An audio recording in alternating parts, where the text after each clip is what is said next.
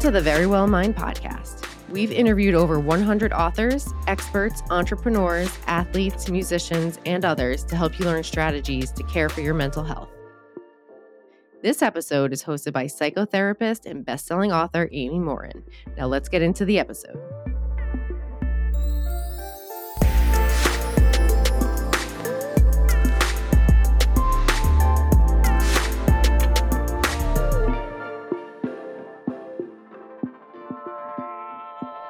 Every Friday, I share a quick mental strength exercise that will help fix the thoughts, feelings, and actions that can drain you of the mental strength you need to be your best. Today, I'm talking about how to reframe your shame. People often confuse guilt with shame, and they're closely related on the surface. Guilt involves feeling bad about something regardless of whether anyone knows. You might conclude you made a bad choice and opt to do better in the future, simply because you want to be a better person. Shame, on the other hand, involves a deep-rooted fear that someone's going to find out what you've done and judge you harshly. Consequently, shame might cause you to lie, destroy any evidence that you messed up, because you're desperate to preserve your reputation. Scientists can see the difference in the brain when they examine people who experience guilt versus shame. In MRIs, shame sets off high activity in the right area of the brain, but not in the amygdala. Guilt activates the amygdala and the frontal lobe, which ultimately means that shame is just a much more complex emotion. Keep in mind that guilt can be healthy. If you feel guilty that you yelled at someone, for example, you might make an effort to keep your cool next time. Shame isn't healthy, however. It causes us to hide things. And it reinforces unhealthy beliefs about ourselves, like, I'm not good enough. That leads us to believe that we just aren't capable of doing any better. So rather than think, I made a bad choice or something bad happened to me, you'll believe I'm a bad person. But we often confuse the two. In fact, sometimes parents think it's a good idea to shame their kids. A quick online search pulls up hundreds of thousands of videos that parents have made trying to shame their kids into behaving better. There's one video with a mom who makes her teenager stand on the street corner wearing a sign that says, I like to steal. There's no doubt that this parent was desperate to get her son to change, but public humiliation isn't an effective motivator. There's even a barbershop in Georgia where little boys get what they call the Benjamin Button haircut. A barber essentially gives little boys a really embarrassing haircut that makes them look like old men. Parents who are frustrated with their kids' behavior take them to get this haircut as a way to embarrass them. But shaming kids doesn't change their behavior. In fact, it often makes it worse. After all, who's more likely to say no when they're offered drugs as a teenager? The kid who grew up being told they were bad for making mistakes? Or the kid who was told they made a bad choice, but that they're capable of doing better next time? Kids who believe they're capable of doing better make better choices for themselves. But when we shame kids, they grow up believing that they're bad people who aren't capable of doing better next time. The same can be said for adults. If you believe that you're a competent, capable person who's good enough, you'll make healthy decisions for yourself. If you believe you're a bad person and you invest a lot of time into covering up the things that you do, you'll struggle to create your best life. Well, there are lots of things that we might feel shame about. Some common reasons are sexual abuse, being in an abusive relationship, cheating on someone, or even having an eating disorder. Sometimes people feel ashamed about who they are. Like someone might feel ashamed that they grew up in poverty or they had a parent with a serious mental illness. At other times, shame stems from our behavior. Like maybe you feel shame over how you treated someone in the past. People feel shame about different things and to different degrees. Your personality and your upbringing play a big role in what you feel ashamed about. If you were shamed as a kid, you were likely emotionally conditioned to feel shame in similar circumstances, even when you have no responsibility for what happened. You might also be more likely to develop unhealthy beliefs about yourself, and those beliefs can trigger shame-based criticism.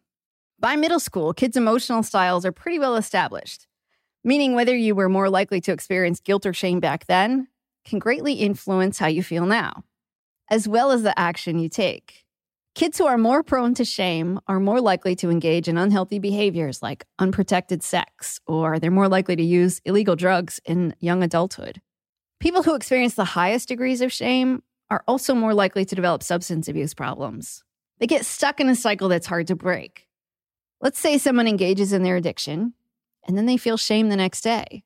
They're more likely to reach for whatever they're addicted to in an effort to ease their uncomfortable feelings. And the cycle continues. Not everyone who experiences high degrees of shame develops an addiction, however. Other people cope by using isolation, or they keep people at a comfortable emotional distance, or they spend a lot of time going to great lengths to cover up things that they don't want people to see. So how do you break the cycle of shame, and what can you do about it? Brené Brown is the expert on shame. She's a shame researcher who has written several best-selling books and given a wildly successful TED Talk on the topic. She says shame needs 3 things to grow exponentially in our lives: secrecy, silence, and judgment. As for the antidote to shame, she says, shame cannot survive being spoken. It cannot survive empathy. So what does that mean? It means the first step in overcoming shame is doing what likely scares you the most. Telling someone about whatever it is that you feel shame about. Opening up to someone who is empathetic will automatically reduce the amount of shame you feel. But that means you need to be careful about who you pick to share your story with. If your mother's going to ridicule you, don't tell her. Talk to a friend who you trust won't judge you. You might start the conversation by explaining that what you're about to say is really tough to share, and that you don't want any advice. You just want someone to listen. If you don't have someone that you can talk to, you might reach out to a mental health professional. As a therapist, I've heard lots of things over the years that people have kept hidden from everyone. And I don't judge anyone for what they've done or what they've gone through.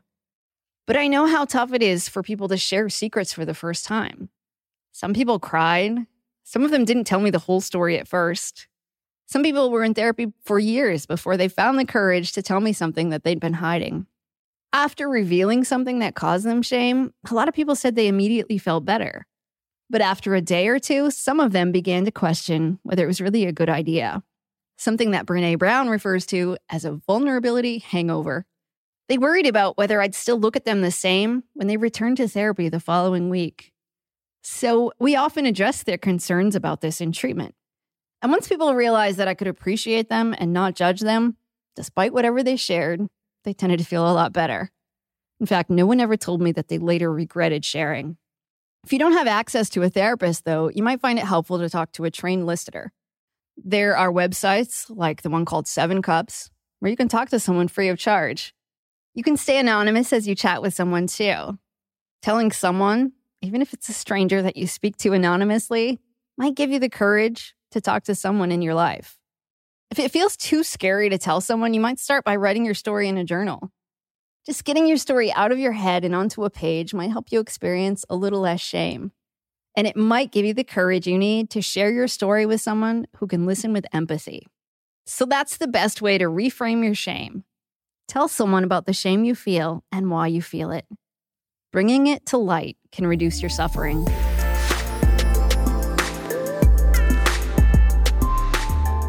Thank you for listening to the Very Well Mind podcast. If you found this episode informative, please share the episode with your friends and family and leave a rating and review wherever you listen to podcasts.